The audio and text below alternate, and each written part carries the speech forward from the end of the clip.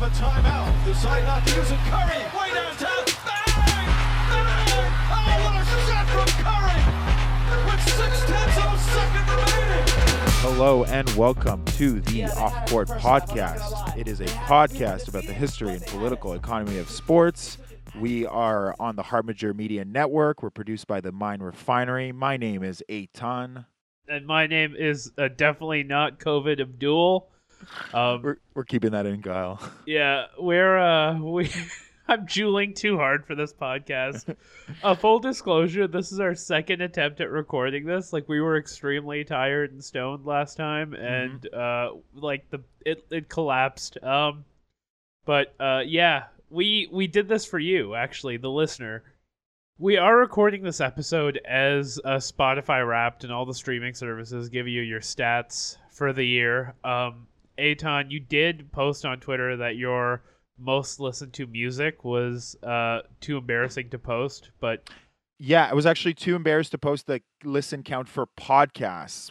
Spotify didn't even provide me with my listen count for music because I guess I just only want voices in my head throughout 2020. I don't want to be alone. I didn't reveal it because I thought this was a lot, but then some people had revealed to me their numbers. I'm at 42,941 minutes of podcasts this year, but I've recently seen some six-figure digits, so I don't know if I'm actually that bad, but I thought I needed a friend this entire time, and I thought I was going through something. I was also in the top 1 percentile of listeners for Future, the artist. So take that as you will. Future and Cumtown? Yeah, exactly. Well, actually, Cumtown isn't on the Spotify app for some fucking reason, so it was a lot I wonder why. Yeah, I wonder why, too. It was a lot of Chapo and a lot of Raptors Over Everything and a lot of sports, because that stuff just, it's sports podcasts are heroin for me, basically. So I listen to the Hollinger and Duncan podcast to fall asleep. Because you hate yourself, yeah? Yeah, because I hate myself. But there's an episode called The Worst Teams of the Decade Bracket where they just grab the worst 2010 to 2020 teams. But for the last 6 months, I've been listening to this episode because for whatever reason, I'm interested in the content, but it gives me immediate narcolepsy. So put in my earbuds, fall asleep, go to fall asleep, throw this on, listen to 5 minutes, and I'll wake up. I've been listening to this bracket basically minute by minute now for 6 months. I'm stupid because I queue up 4 podcasts. I'm like, oh yeah, it's going to take me a while to fall asleep, but I always start with that one because I'm like, yeah, it's in progress.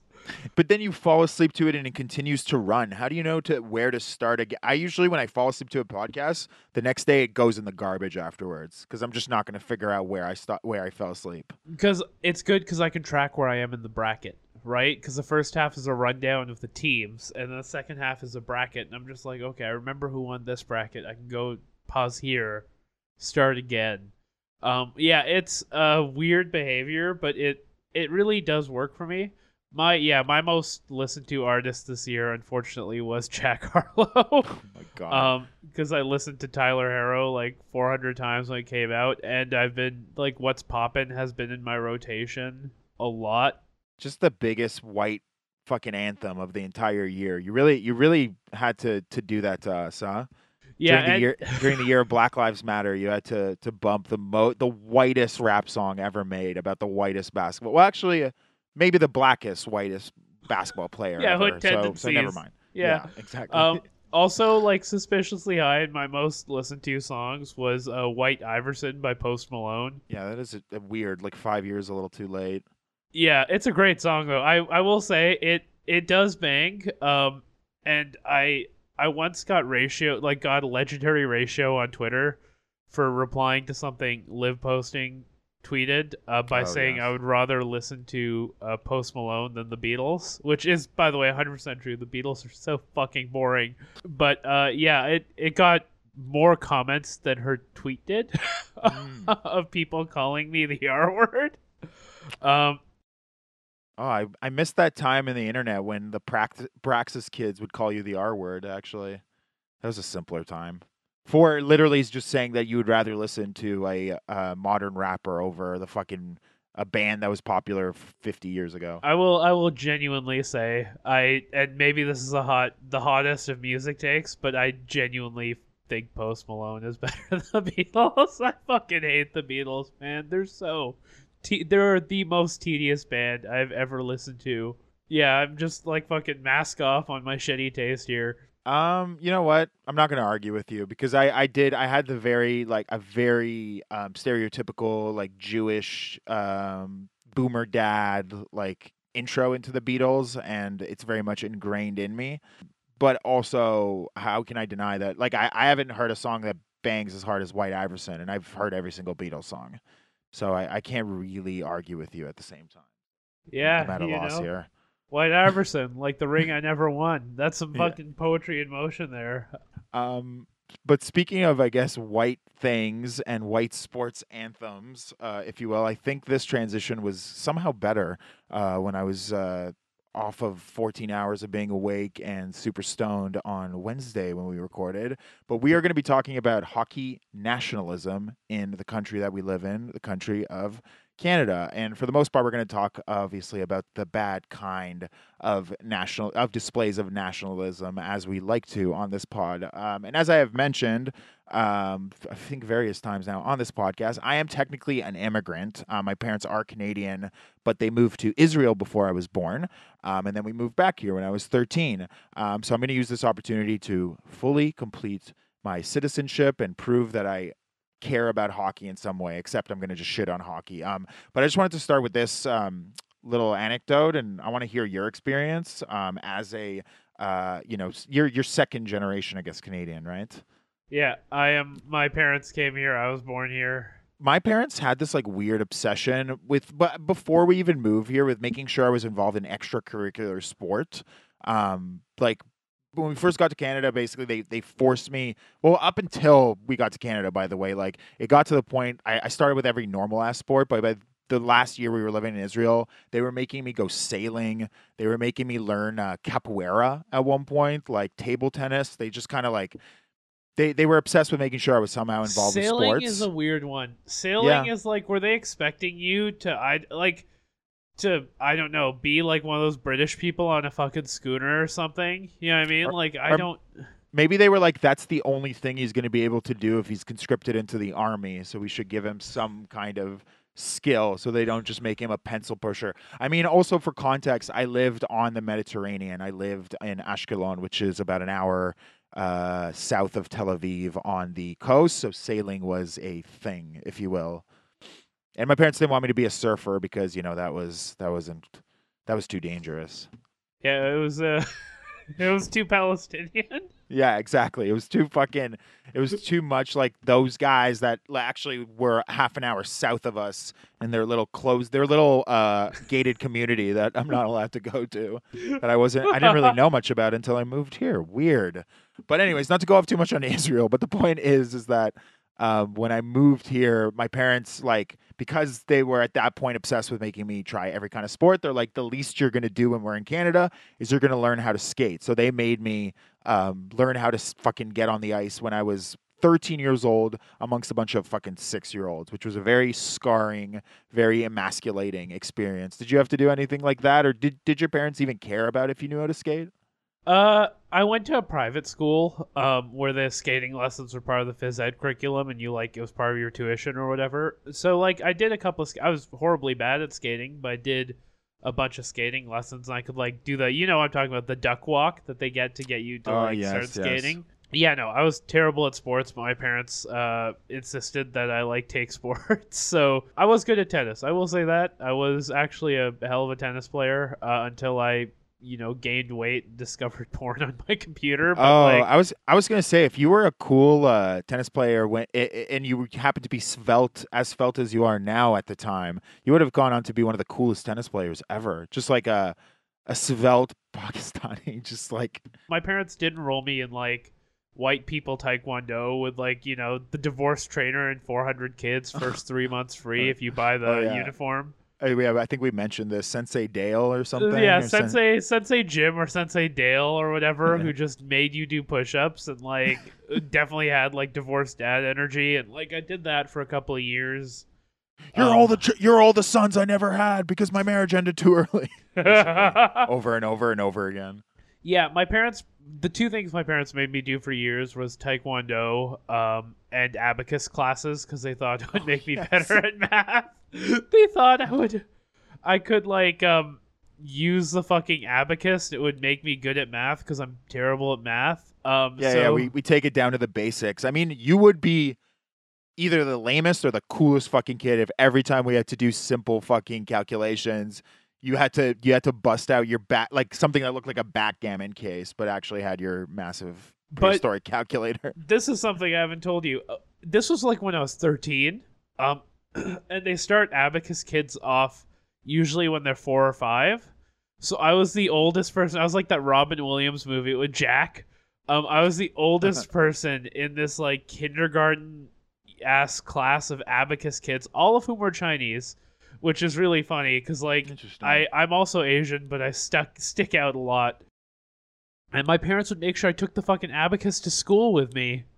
Like they would make sure it was in my backpack. You know, I had to wear not a mouth guard. Sorry, I had to wear a retainer on my face throughout 3 years of my elementary school life. But I thought that was the most embarrassing thing that could happen to a child. But no, not anymore. I think if I had to carry around my abacus to high school from the class I just took with a bunch of 6-year-old Chinese kids, I think I would also be a little bit more embarrassed. I won't harp on the abacus too much, but like I was telling my mom for years, like, this thing is not working for me, and she just wouldn't believe me. And she was like, this thing is not working for me, Mom. Like, I hate this. I hate being like the oldest person in a class of babies learning how to use the abacus. Your mom just needed to get dunked on by one of her peers, basically. Yeah, exactly. What you had to say had meant nothing. I mean, I wish that happened to me when my parents were sending me to skating classes, but they wouldn't have added the caveat that my son is also 13 years old and he's amongst kids that are half his age while this is happening, and they are physically beating him in just like technical ice skating skills when he had just moved here. There's actually like cute organizations like Hockey for Youth, which specifically like train teenagers from immigrant families that never got a chance to learn how to skate at any age, like even like 18-year-olds and shit like that. But I guess my parents are Canadian and I'm white, and I actually did just automatically get my citizenship. I didn't have to do any fucking hockey related test, so I probably wouldn't have been allowed. But there is that opportunity for immigrant families. I just want to point that out. But yeah, because I'm from Israel, I just want to say, like, I guess I've always had this contrarian motivation to not like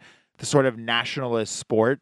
Well, because I think I also like just never really understood why either sport represented us. Maybe we can talk about it in another future episode, but for some reason soccer has been deemed the national sport of Israel, even though like it obviously only has to do with its proximation to fucking Europe and the Middle East, where soccer is just the most popular fucking sport. There's nothing the formation of Israel and Jews has nothing to do with soccer. But then I had always the same sort of confusion with hockey, to be honest, when I had moved here. I didn't really understand, other than the fact that we're in a cold climate and there's ice, why this super violent sport with fucking sticks and pucks that again just didn't really click for me. It was so popular, and why it came to represent Canada so strongly. And I discovered quite a bit as I did this. I might be telling some hockey nerds things they already know, but I think actually I parsed some details that hockey nerds might have either glossed over or didn't read the specific academic journals I read that touch on some of the more disgusting fucking details about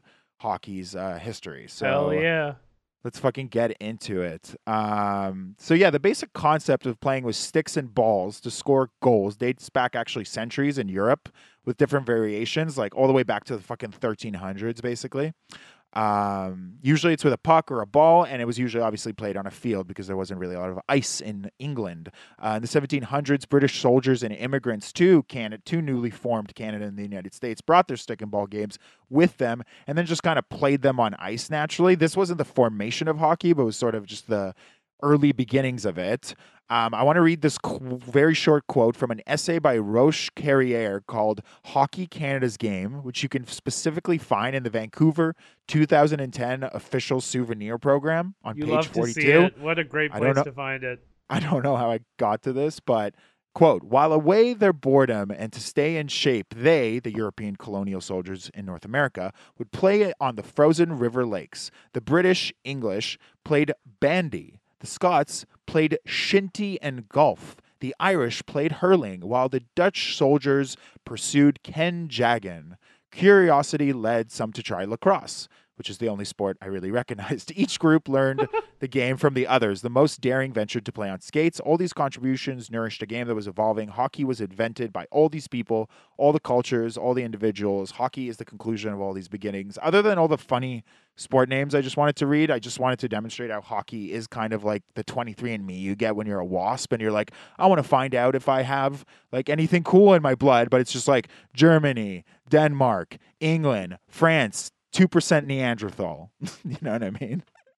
We can see it as an example of how Canadian culture is extremely influenced by European culture and traditions, specifically by the British and French. But as we will discuss, there is a really important Indigenous influence to the sport that I don't see anything about for the most part. So in the same area of colonialism in the 1700s that we mentioned, the Micmac First Nations people of the Canadian Maritimes also had stick and ball games. They just happened to have this shit. It was a little bit different than the British and French.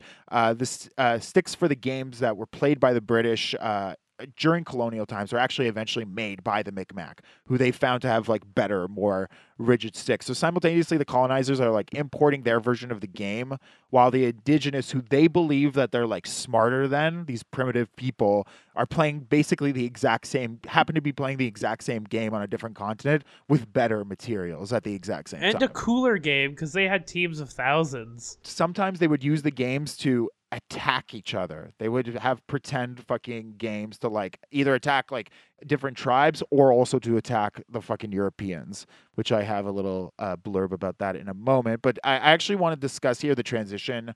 This transition from the stick and ball games like cricket and curling and all the other stupid shit that I said shinty, I think, or something. Shinty isn't real. I refuse to believe any of this shit is real. Hurling I've heard of, but that's what happens when I hurt my shin really bad. I get a shinty.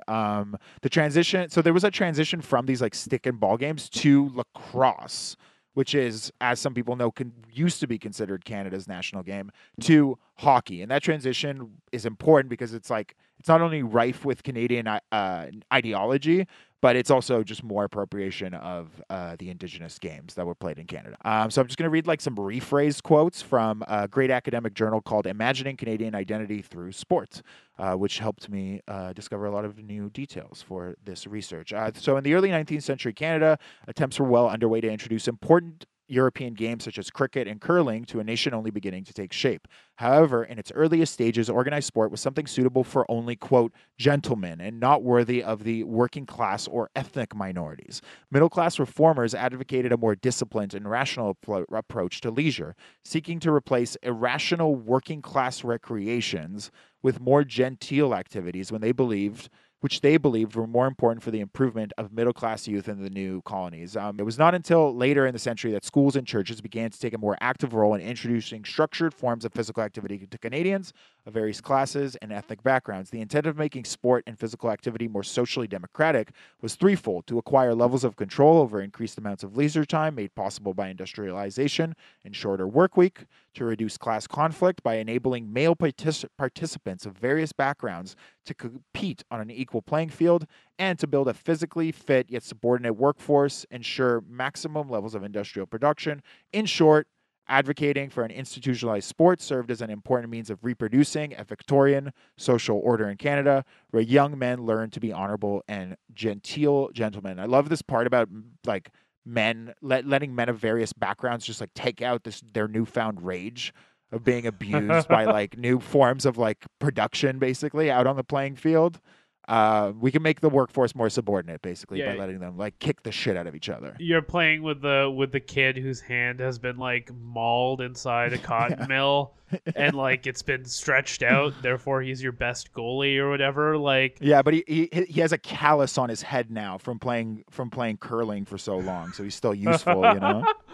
It's pretty well accepted that sports emerged as a like stand-in for warfare and stuff like that, but I do love the like industrialization of it being like it's not just a stand-in for warfare anymore. It's also a way to keep our prospective, military draft prospects and like workers healthy and stuff like that. Like I've never considered that, but that is Yeah, and extremely it's fair. also like it's also because they just had more time for leisure. So I guess these like lords and You can't let gentlemen them were get just, fat while they're having No. having fun, right? Yeah, they can't be just chilling. They can't just be having vibes. So this is where lacrosse comes in. I promised we would get to it, and this is it. It's been debated whether hockey or lacrosse should be considered Canada's national sport, and the reason for this is that lacrosse had an important nationalist context. So back to some of my rephrased quotes. The development of controlled sport took an important turn by the middle 19th century with a new emergent class led by Montreal-born dentist George Beers, who was responding to impositions of British nationalism in Canada, with curling and cricket being the dominant sports that represented Anglo rule of Canada at the time, before Confederation. Beers' role in Canadian sport history was that of a romantic nationalist. As a French colonialist, Beers contended with English imperialism. This is when he turned to indigenous sport as a means of portraying the nation he saw. Quote, "What a better place to look than Canada's first people's game of baguette. Filled with speed, violence, and skill, the game appeared to best embody the harsh and grueling existence of Canadian natives, as well as the trials of early Canadian settlers in this new and untamed land. The game baguette, renamed lacrosse by French settlers, was played by many First Nations across North America prior to European contact. It proved to be a game that both fascinated and repulsed early settlers. Some English Europeans were less interested in First Nations leisurely activities, largely because of puritanical sensibilities that tended to perceive all forms of play as wasteful and unproductive. So, it is not surprising that English observations of lacrosse disparaged the violence, yet negative comments were often counted with admirations for First Nations players, who exuded remarkable sportsmanship and respect for their opponents. One late 18th century account reads, "The Chippewas played with so much passion that they frequently wound each other, and sometimes a bone is broken. But notwithstanding these incidents, there never appears to be any spite or deliberate exertions of strength to affect them, nor any disputes ever happen between the parties." So we respect the savages for their savage ways, but we also steal their fucking game, right? And we civilize it, right? Like that's the history of most cultural institutions, but we never talk about that with hockey specifically. Like hockey always seems like this, sort of I know it's not, but like, we oftentimes frame hockey as like this like politically ambivalent for all Canadians exercise that doesn't have a history of like, dominion or whatever. It's like sports are actually some of the biggest places in which like cultural dominion is articulated, like colonialism is articulated, particularly neocolonialism, but in this case it's classic colonialism. It's how ideology is instilled in a very natural, but yet, as we're going to see in a bit of an insidious way. It's funny. We have the Truth and Reconciliation report, but I don't really know much about any of Indigenous influence or any appropriation of Indigenous games until basically I happen to get assigned this topic for our fucking podcast. You know what I mean? So that says a lot. Before we talk a little bit more about the Indigenous side of things, we got to wrap up George Beers and how did the violence of like the sport aid his efforts. Well, with more gazing at the savage native, obviously, but also actually some badass shit from the First Nations that I mentioned a little bit earlier. So back to the article. For young French males, the rough nature of the sport was appealing, and as a result, these men became enamored with not only the game of lacrosse, but with its participants as well. Perhaps the most popularly known lacrosse event was a legendary contest between two First Nations tribes in 1763. Which was actually an ambush disguised as a sporting contest. According to Alexander Henry's account of the contest, the tribes used lacrosse as a means for staging an attack on a British fort. In the middle of the game, the ball was specifically thrown near picks of the fort. The shrill cries of the ball players suddenly changed to ferocious war cries. The warriors had hidden hatchets concealed under their uniforms. Half of them attacked the unassuming spectators watching the game, while the others rushed the fort. No, that's fucking awesome. Like, and again, like, you see this a lot of times, like, in Europe and stuff like that. Soccer games are a front for people to go, right? Like, tear shit up and stuff like that, right? Like, it's not surprising, but the way those things are framed, like the way soccer hooliganism is framed compared to something like this and like historical context is also like very interesting, where it's like these young men just have aggression they need to get out, society has failed them, and it's like here it's like, look at the savages, they can't even let people enjoy a game or whatever. Exactly, but that's what the British thought. But there was like this became legendary status for the sport, and it made a perfect vehicle for George Beer's like nationalist agenda, which is another example of, I guess, what you're saying. He's appropriating the fucking the savage native rage for his own anti-British rule. And this is because the game ran counter to British bourgeois sensibilities that understood sport to be refined and gentlemanly, one that could ultimately serve as a breeding ground for proper British values. Instead, lacrosse was a display of rugged, brutal, and aggressive behaviors that was said to embody what it meant to be a Canadian settler in this unforgiving territory. Thus, Beers called on Canadians to refrain from engaging in the imperial pursuit of cricket and take up lacrosse as a new national game, in effect ridding Canada of foreign influences and acquainting the new population with the soul of the nation, which is effectively the soul of the indigenous people that he was basically fucking gazing at. But nevertheless, we just see how hockey was inspired by colonialization and then the French-British colonizer beef directly, which we're going to talk about obviously later with Maurice Richard. And yeah, he never addresses the appropriation of the indigenous game exactly. George actually does end up addressing the appropriation of the indigenous game. And they got some quotes from him, I guess, from an old ass letter in this article. And I think it sums up Canada's bullshit pretty nicely. Beers makes no apologies for appropriating an Aboriginal game and promoting it as a national pastime. Instead, he sees the appropriation itself as an accurate depiction of European presence in Canada and argues, just as we claim as Canadians the rivers and the lakes and the land once owned exclusively by Indians, so we now claim their field game as the national field game of our dominion. George's propaganda was enormously effective to the extent that a National Lacrosse Association was formed, the first national sporting body in Canada, and lacrosse began to be touted by many as Canada's official national game. What do you think of that quote, by the way? It's insane. And we did grow up like being told that lacrosse is Canada's national game, but we were never told why, or like we never actually play lacrosse. Like that's something they teach you in Canadian schools. Is like, oh yeah, lacrosse is technically our like national game or whatever. Just again, like, this land is technically not ours, and shit like that. But yeah, like, I guess that's why. Sorry to cut you off. Okay. My bad. I'm off now. 2 green teas. That's why. It's so obvious why they don't teach us this in school, right? Yeah, absolutely. And it sucks because like lacrosse is actually, I don't know if you've ever played. I've played a few like pickup games with friends who are actual lacrosse players. It's a baller sport to play. Like a lot of the reason I think it doesn't have as much of a foothold is like aesthetic more than anything. It's much harder to follow a game of lacrosse on a TV or even in person unless you're the one playing it. Yeah, I guess when I first moved here, I saw a lacrosse game, and yeah, I had no fucking idea what was going on. But they did play a lot of AC/DC. I will tell you that. It is also a sport where, unlike hockey, which is for little babies, cross-checking is completely legal in lacrosse.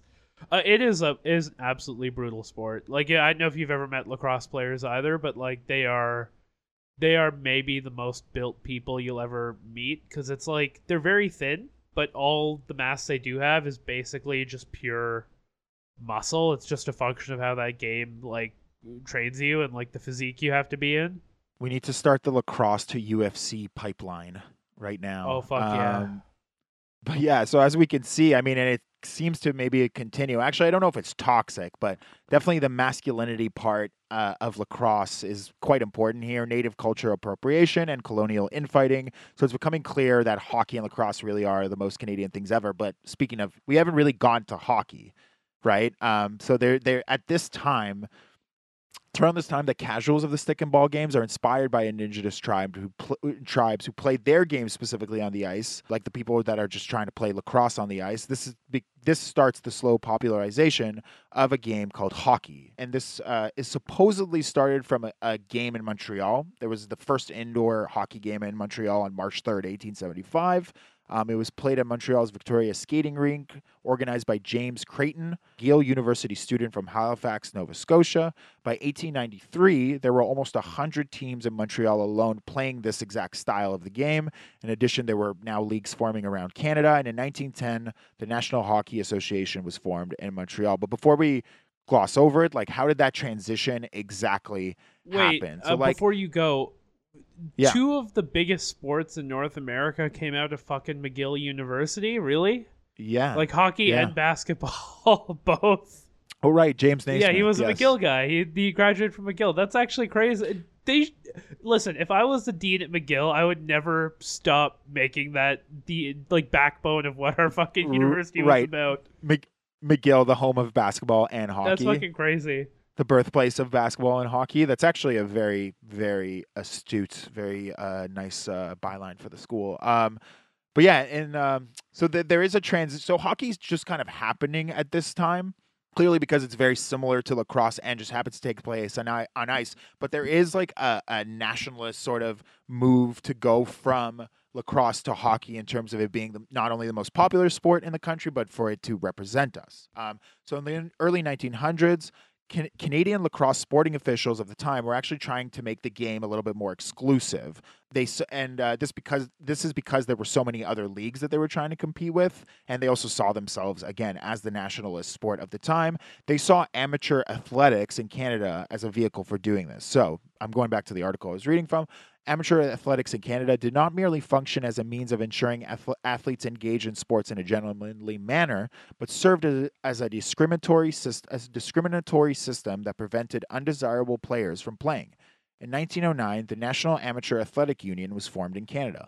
National Lacrosse Association league officials decided to make it, quote, an amateur association, which restricted it to those players who fit under the definition of amateur. An amateur was conveniently defined by the Amateur Athletic Union of Canada as someone who, quote, had never competed for money prize, never skated, bet with or against any professional for any prize, or one who never taught, pursued, or assisted in the practice of athletic exercises as a means of obtaining livelihood. The stipulations were highly restrictive and deliberate in design. So they basically wanted, like, Rich the people. 1900s started, they wanted nobody but rich people, and they wanted to continue this Victorian bullshit, basically, with lacrosse. By maintaining its exclusive membership, the National Lacrosse Association forced potential lacrosse players to pursue alternative sporting options. Other team sport leagues of the time, like baseball, football, and hockey, were not as resistive to the influences of professionals, and thus they provided working class and ethnic minority players alternatives to play in these sports and be financially compensated at the same time. So, like, lacrosse was the dying boomer sport of the time, clearly, but I also do want to say that probably when they say ethnic minorities, they might mean Indigenous like people. the Irish. Oh yeah, and Italians. Yeah, I think that's what they maybe mean in these quotes. Actually, that's Because fair. It's Montreal too, right? Yeah, exactly. And also, as we're going to see, the way Indigenous people experienced hockey in the 1900s was very different from the way white people did. But yeah, hockey was chosen out of the three, I think, also for fairly obvious reasons between hockey, basketball, and football, just literally in terms of where we live. But while baseball and football did attract many of the players, these sports did not possess the symbolic and literal value found in lacrosse. Instead, it was hockey that are Canadian in origin and character, an amalgam of modern and vernacular sporting pastimes. Hockey resembled lacrosse in design and in the manner it was played, but it wasn't just the fact that it was lacrosse. Remember, we're talking like World War I era. Hockey was aggressive and often violent, providing men the opportunity to display this emergent notion of masculinity of the time. At a symbolic level, it was played on a frozen landscape, perfectly embodying yada yada what fucking it is to be Canadian. Thus, hockey provided all that lacrosse entailed, but without the description of amateurism, and by the 1920s, succeeded in becoming Canada's national sport. The distinction hockey received as being a rough sport also served as a means for Canadians to display their proficiency, making hockey a valuable vehicle for not only expressing national identity, but also in displaying traditional masculinity. Hockey displayed men who were perceived to be stoic, courageous, and physically dominant, precisely the same images of masculinity valued in First Nations culture. These historic attitudes attracted Canadians to hockey as a game provided Canadian males with an identifiable image outside of a British Victorian framework. But yeah, the same way that hockey is used to instill Canadian nationalist ideology in young Canadian boys and, quote, ethnic minorities of the Irish and Italian, it does this. Canada has done the exact same thing with the First Nations people. This are some rephrased quotes from a research paper by Dr. Sam McKechnie at Queen's University. called Decolonializing Sport, and it includes information I've never read before in my entire life. Hockey is a vehicle through which Canadians make meaning out of winter and thereby manufacture senses of belonging in northern landscape. I apologize, by the way, for a lot of the quotes I read constantly repeat this thesis. I try to cut it down every single time. As hockey becomes valorized as a natural byproduct of Canadian lands, purveyors of the game promote senses of native Canadian identity among those who play it, and in the process of obfuscating or denying differential senses of belonging amongst First Nations, Inuit, and Métis people who may or may not self-identify as Canadian. Complicating matters further, hockey was employed historically in residential schools and elsewhere as a tool of colonial social engineering designed to encourage Indigenous youth to shed connections with Indigenous cultural values and to self-identify as Canadian citizens. At the celebrations for the delivery of the Indian Residential Schools Truth and Reconciliation Commission's final report, Chairperson Chief Wilton Littlechild of the Cree Nation explained how playing hockey was imperative to his ability to endure the trauma of his residential school years. Jesus. For these and other reasons, hockey occupies an ambivalent space in relation to Indigenous sovereignty and ongoing settler colonialism in Canada. Hockey has been used as a tool for social engineering and has been accessed as a tool for liberation. It has been a way of denying Indigenous rights and of asserting them. It has been employed as a means of whitewashing Indigenous histories and as a means of embodying Indigenous persistence. So, yeah. Oh, by the way, I just want to clarify that I'm not equating my immigrant story from earlier to this, just before anybody says anything. That's something we but, don't yeah. hear about. Like, that's hockey is, and this is the part I find the most interesting, is like, hockey is such a sacred institution that, like, we never, I didn't know about its relationship to, like, residential schools and stuff until you told me, right? Like, the way we Canadians look at hockey and the way we look at, like, our markers of identity in general, right? Like, think, like, Vimy Ridge as a good example, or stuff that we consider, like, formational to the idea of Canada cannot be assailed, and when someone does, they're dealt with very quickly, but the issue they represent is usually left up to the worst think piece writers you can imagine. Like, the Don Cherry thing is a really good example, where, like, Don Cherry broke kayfabe. Like, his sin wasn't being a racist piece of shit, it was breaking kayfabe around, like, the culture of hockey. And it's like, you broke character, or like you let people into, like, the walled garden, and now you have to pay for it, right? It's the same thing with that Calgary Flames coach who was, like, racist and abusive to his players. It's like, do you think this isn't endemic? Yeah, of course it is, but it's like, the second you know, sort of get exposed for that, like, we're going to take you out, but we don't talk about, like, what specifically about this sport breeds these attitudes. Well, as we see, it's like instilled in the DNA of the fucking sport, and we just don't talk about it, and it's just this really suspicious, strange omission that we just never discussed because we didn't even know it was there. I have some info on Don Cherry and the Calgary Flames incident that we can discuss later. We'll see if we get into it with the episode is running, but cruel irony too, man. Like, Indigenous youth in Canada now have to, like, suffer from racism in hockey leagues to this day, and are often, like, not protected by refs and league administrators. I also was reading, like, most complaints in youth hockey of racial slurs and bullying, of course, made by Indigenous families are either glossed over or just, like, brushed away with some kind of apology, while physical bullying between white kids is treated completely differently. Well, hockey hazing rituals and shit like that are legendarily insane, right? Legendarily ugly, and, like, you know, just accepted. I mean, hazing in general is just accepted as a normal part of sports when it really shouldn't be. So we broke quite a bit of the, like, raw history of hockey and lacrosse before we get into the blatant displays of nationalism that sort of have played out throughout the 20th century and fucking in the 21st century. We're going to go to break, so stay tuned. These days, we are completely bombarded with video content, whether it's a series, movies, or documentaries about, I don't know, Carol Baskin and the Tiger King. That's the best documentary there is, right, guys? Screenworthy tries to cut through all this noise and talk about what it all means from a cultural standpoint and how it affects the future of filmmaking. Hosts Kyle Bodanis and the Smart Alecky Mind Refinery creative team talk to content creators and filmmakers about the state of the industry while diving deep into noteworthy projects that arrive on your screen. Screenworthy drops every other Tuesday on the Mind Refinery podcast channel, wherever you get your podcasts. So we've just gone through the history of hockey. We've actually previewed some of the blatant displays of nationalism that are a bit more recent that we're going to be discussing on this episode. In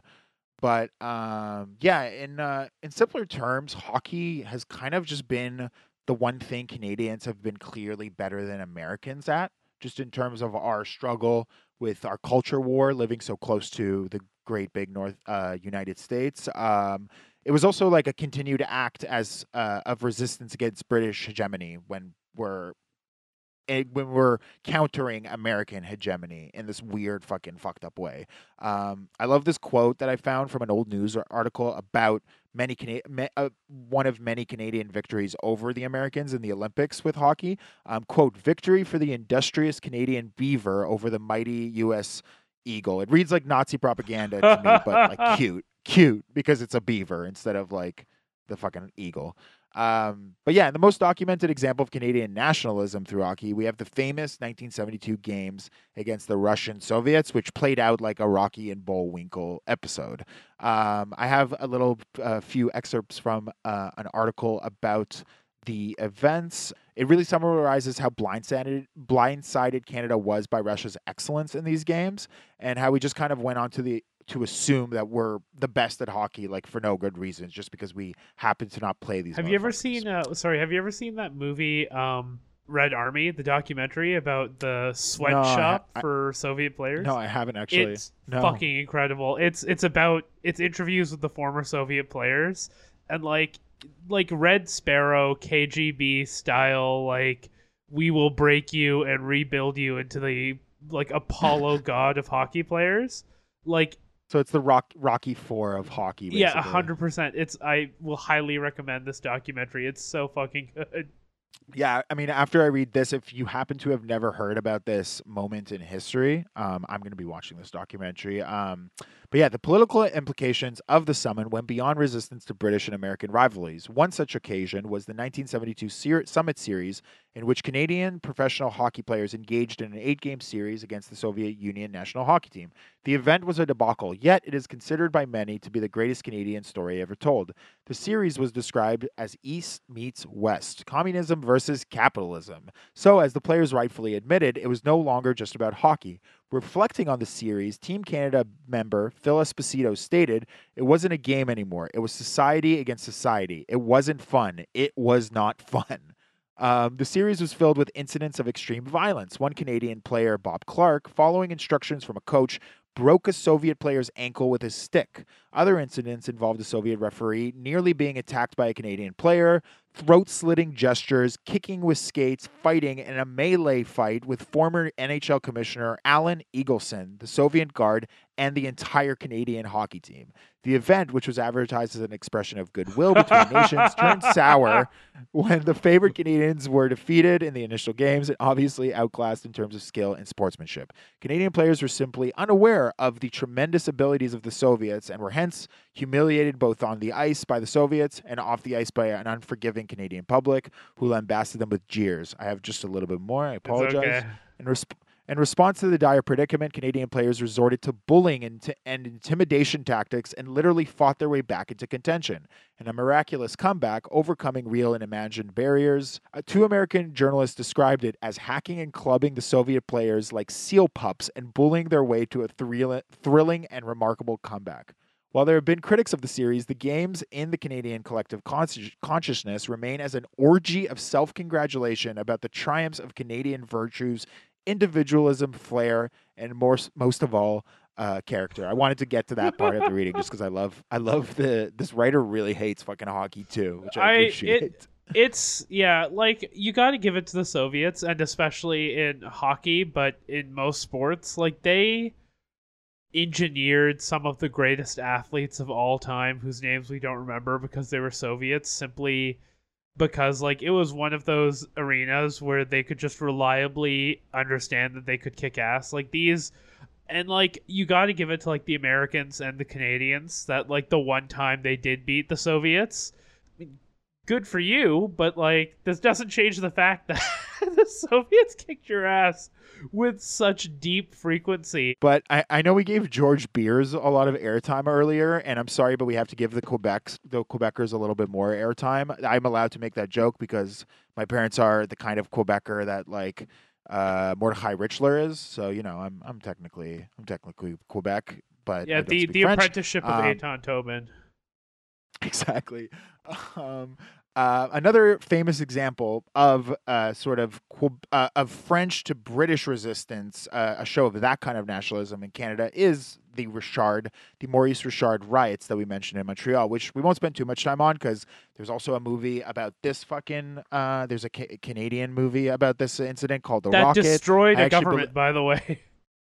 Yeah, I believe it's on YouTube for free. I didn't skim it before this episode just to get reminded about some information. So you didn't hear that from me. Support CanCon. Hell yeah, 30%, baby.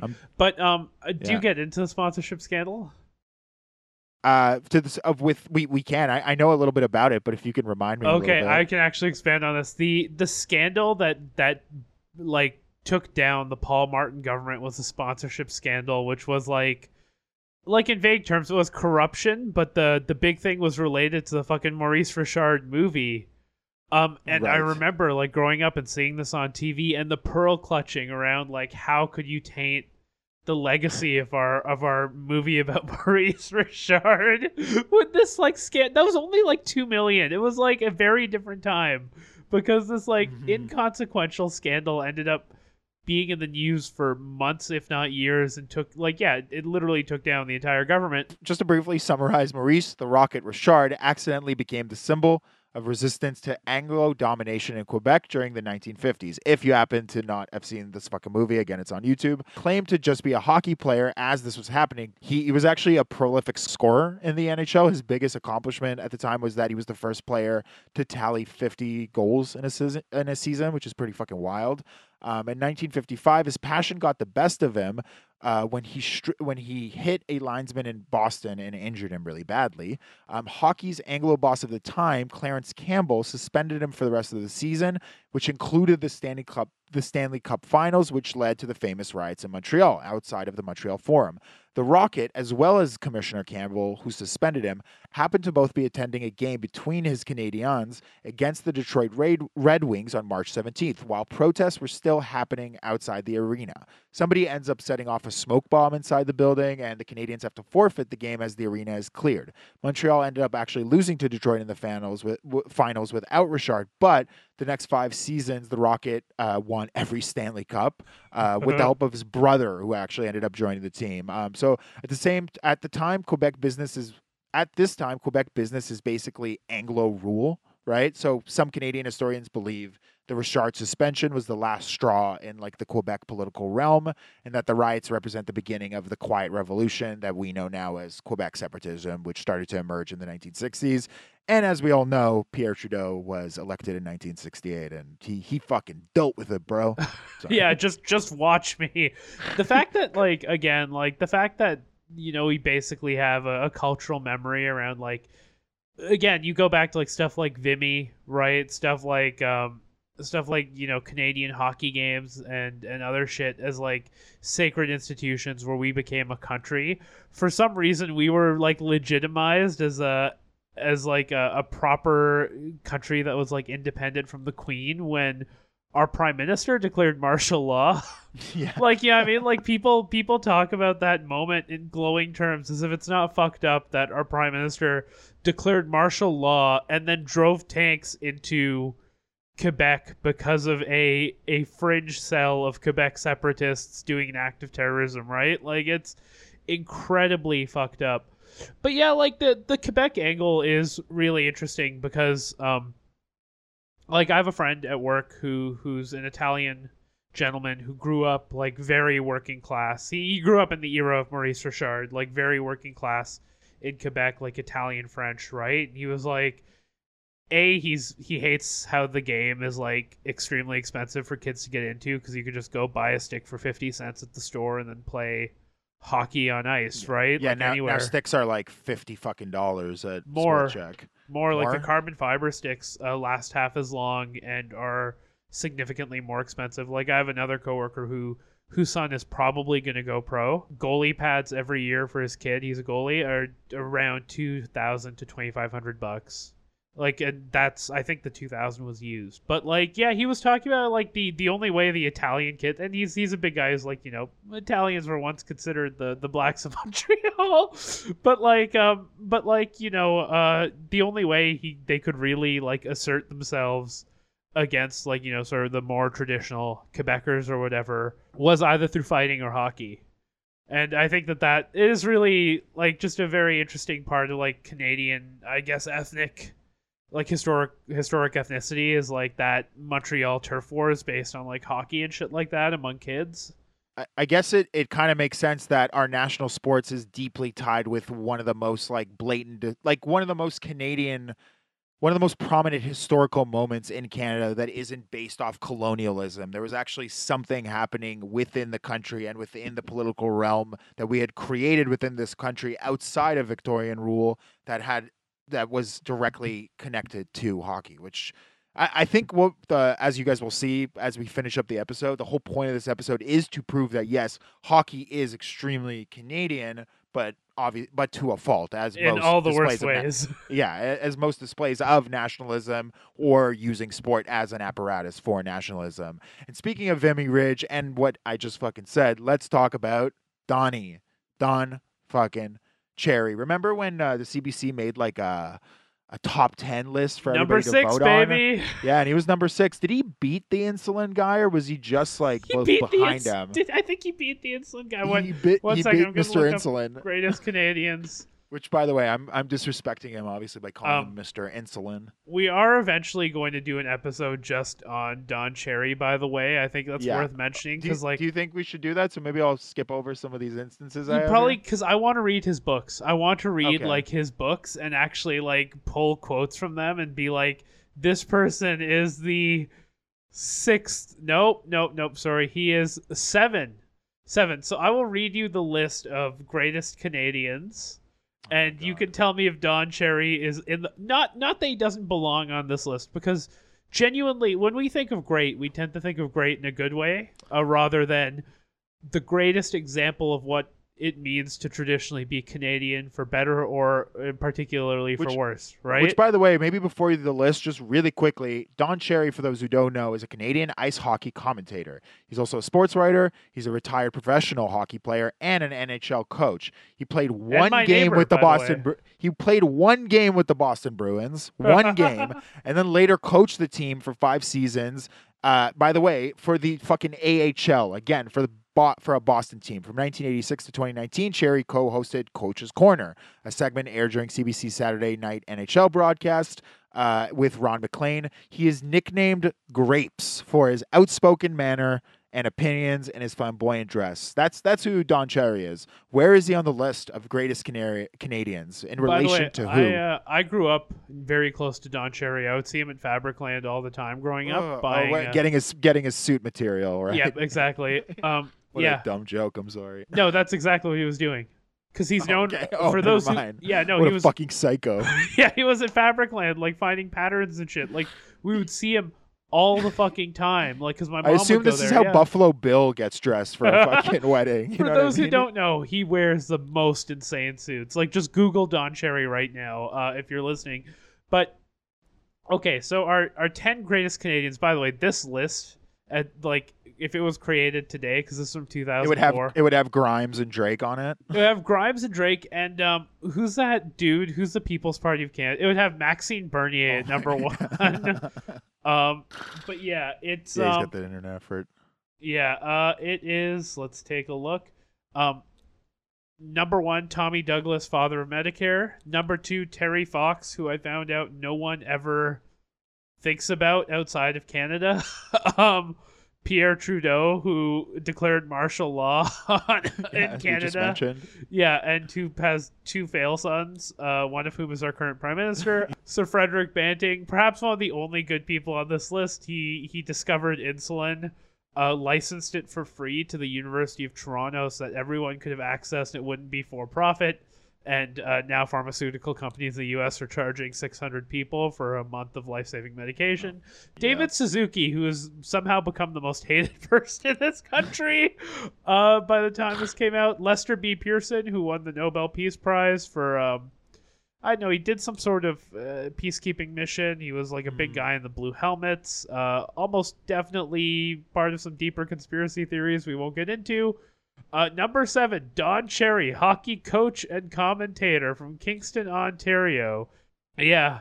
And he is number 7, which means he comes ahead of Sir John A. Macdonald, our genocidal, alcoholic first prime minister and founder of this country. Yeah, I mean, like, aside from those, those little stains on his record that you just mentioned, he fucking started the country and didn't play for the Boston Bruins. But anyways. didn't place ahead of the hockey guy.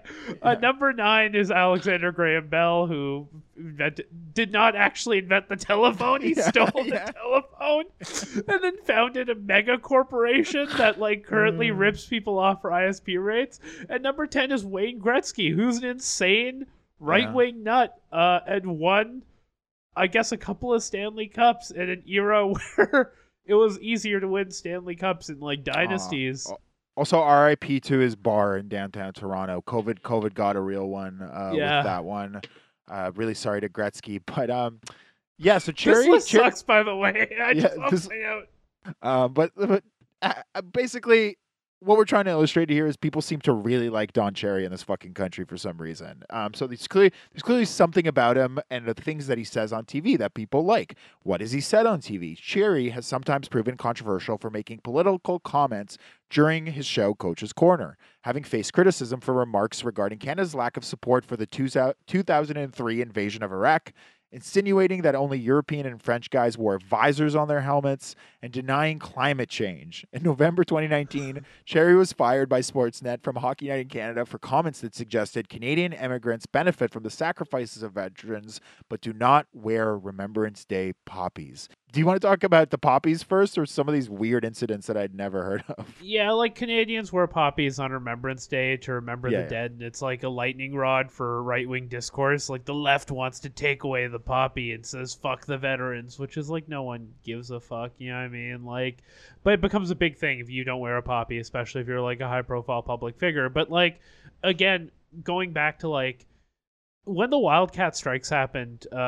Over the NBA bubble, like the NBA obviously shut down and then the MLB followed suit, but the NHL would not. The NHL basically did it to fall in line with all the other sports, MLS, MLB, and the NBA, a day after, actually. So it's like, it's worth thinking about that in the context of stuff like this. Like hockey, both because of its like history as a white sport, right, that didn't emerge.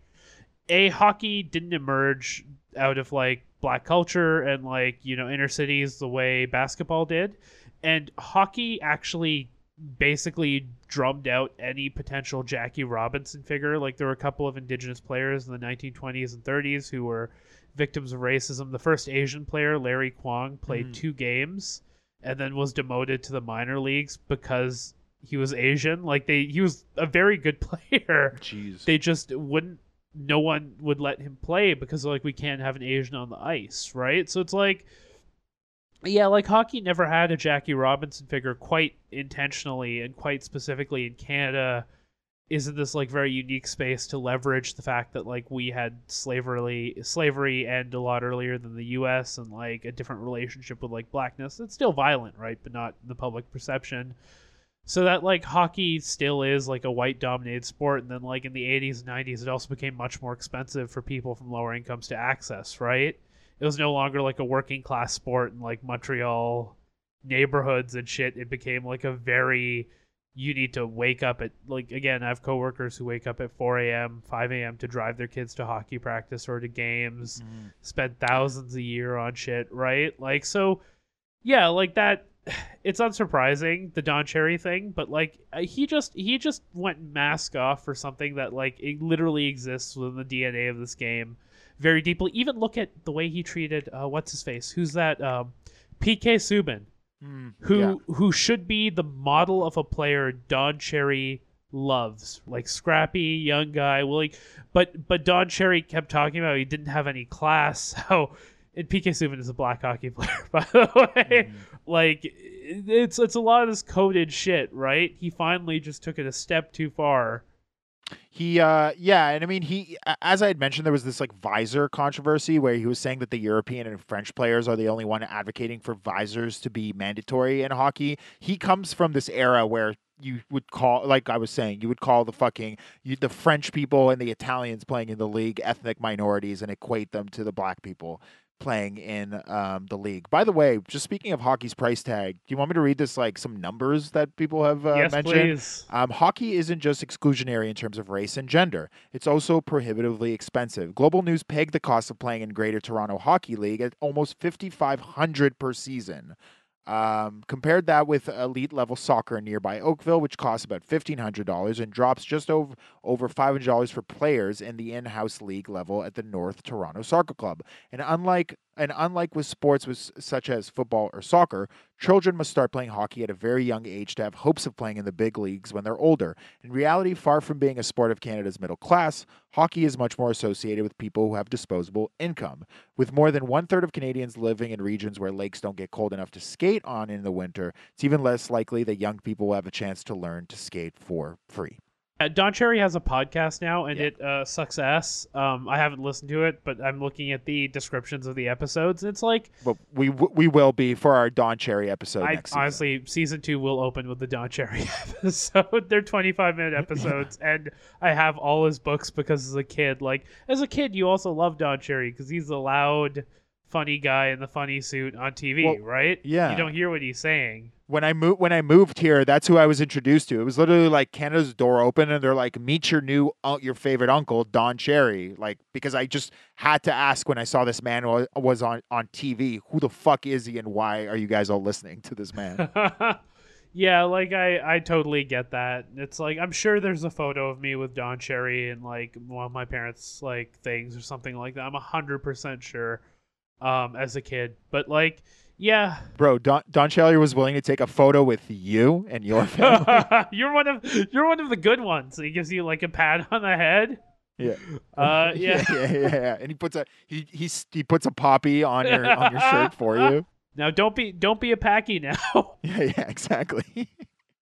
But yeah, like you know, there's so much in like hockey that's like easy to like sports in general is like an instrument of like Cold War era politics, the role in the fall of the Soviet Union, and like hockey specifically, because hockey was one of the big, more than soccer actually. For some reason, the Russians never exceeded at soccer. I guess you couldn't compete with like European and especially Latin American leagues, right? But like hockey specifically and track and stuff like that were the linchpin of like Cold War dominance, and like the fact that the U.S. finally started like championing black athletes because of their capacity to beat the Russians in track, whereas like, you know, anytime the U.S. beat the Soviets at hockey, it was considered like a blow to the infrastructure of communism, which it was. The U.S. propaganda machine was much more effective than the Soviet one.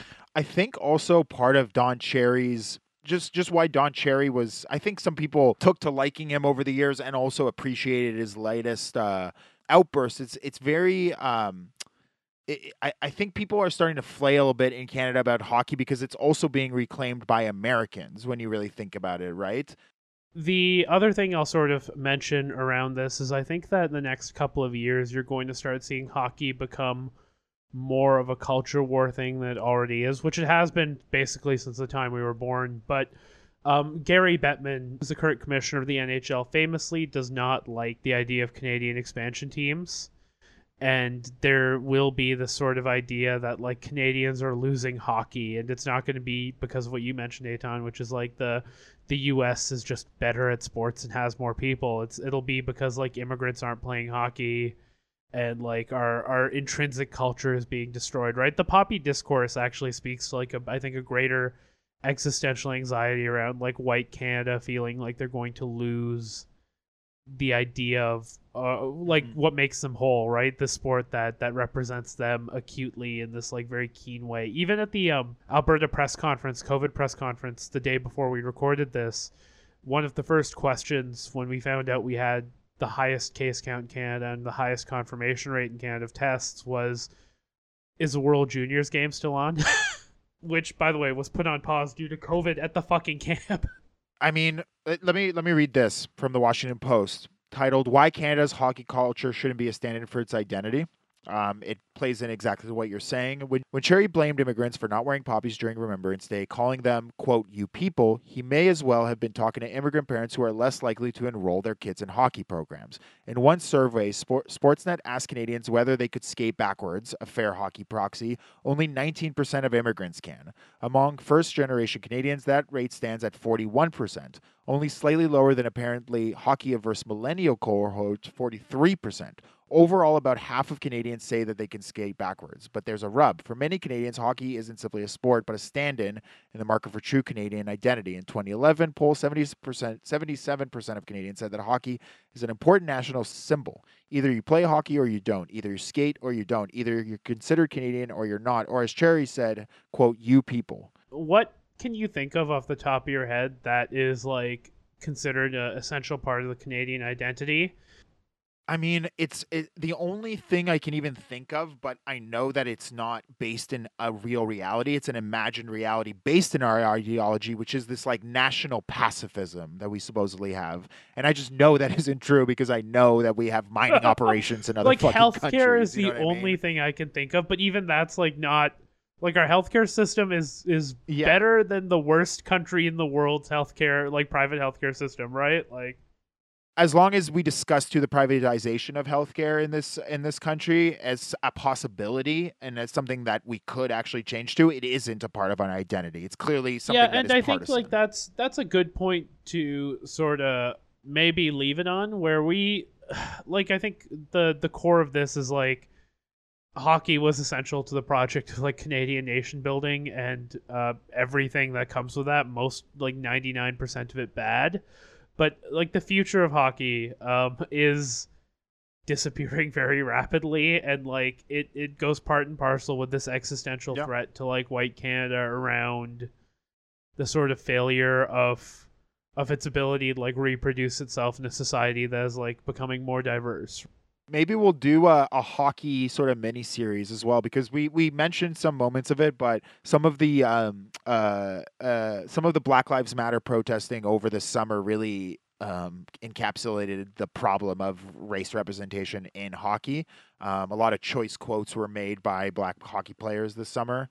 Hockey as a form of class reproduction is also like very well worth getting into, which we won't get into here because this is just about the racism, baby. But like it is the most gated sport in terms of like being able to like afford it of the like any of the big team sports.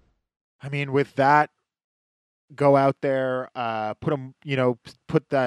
sell your mortgage so you can fucking put your kid through hockey just so that they can be the Canadian that you always wanted him to, because you spent all of your life savings moving from probably a war-ridden country to here. We now want you to use those savings just so you can put your little brown kid on skates. And with that, we will leave you. We will be back at you next week with the anti-hockey video games. And hope you guys have a great week. Hope this was informative, and we're looking forward to talking to you about Super Smash Brothers. This was the Off Court Podcast. Thank you so much.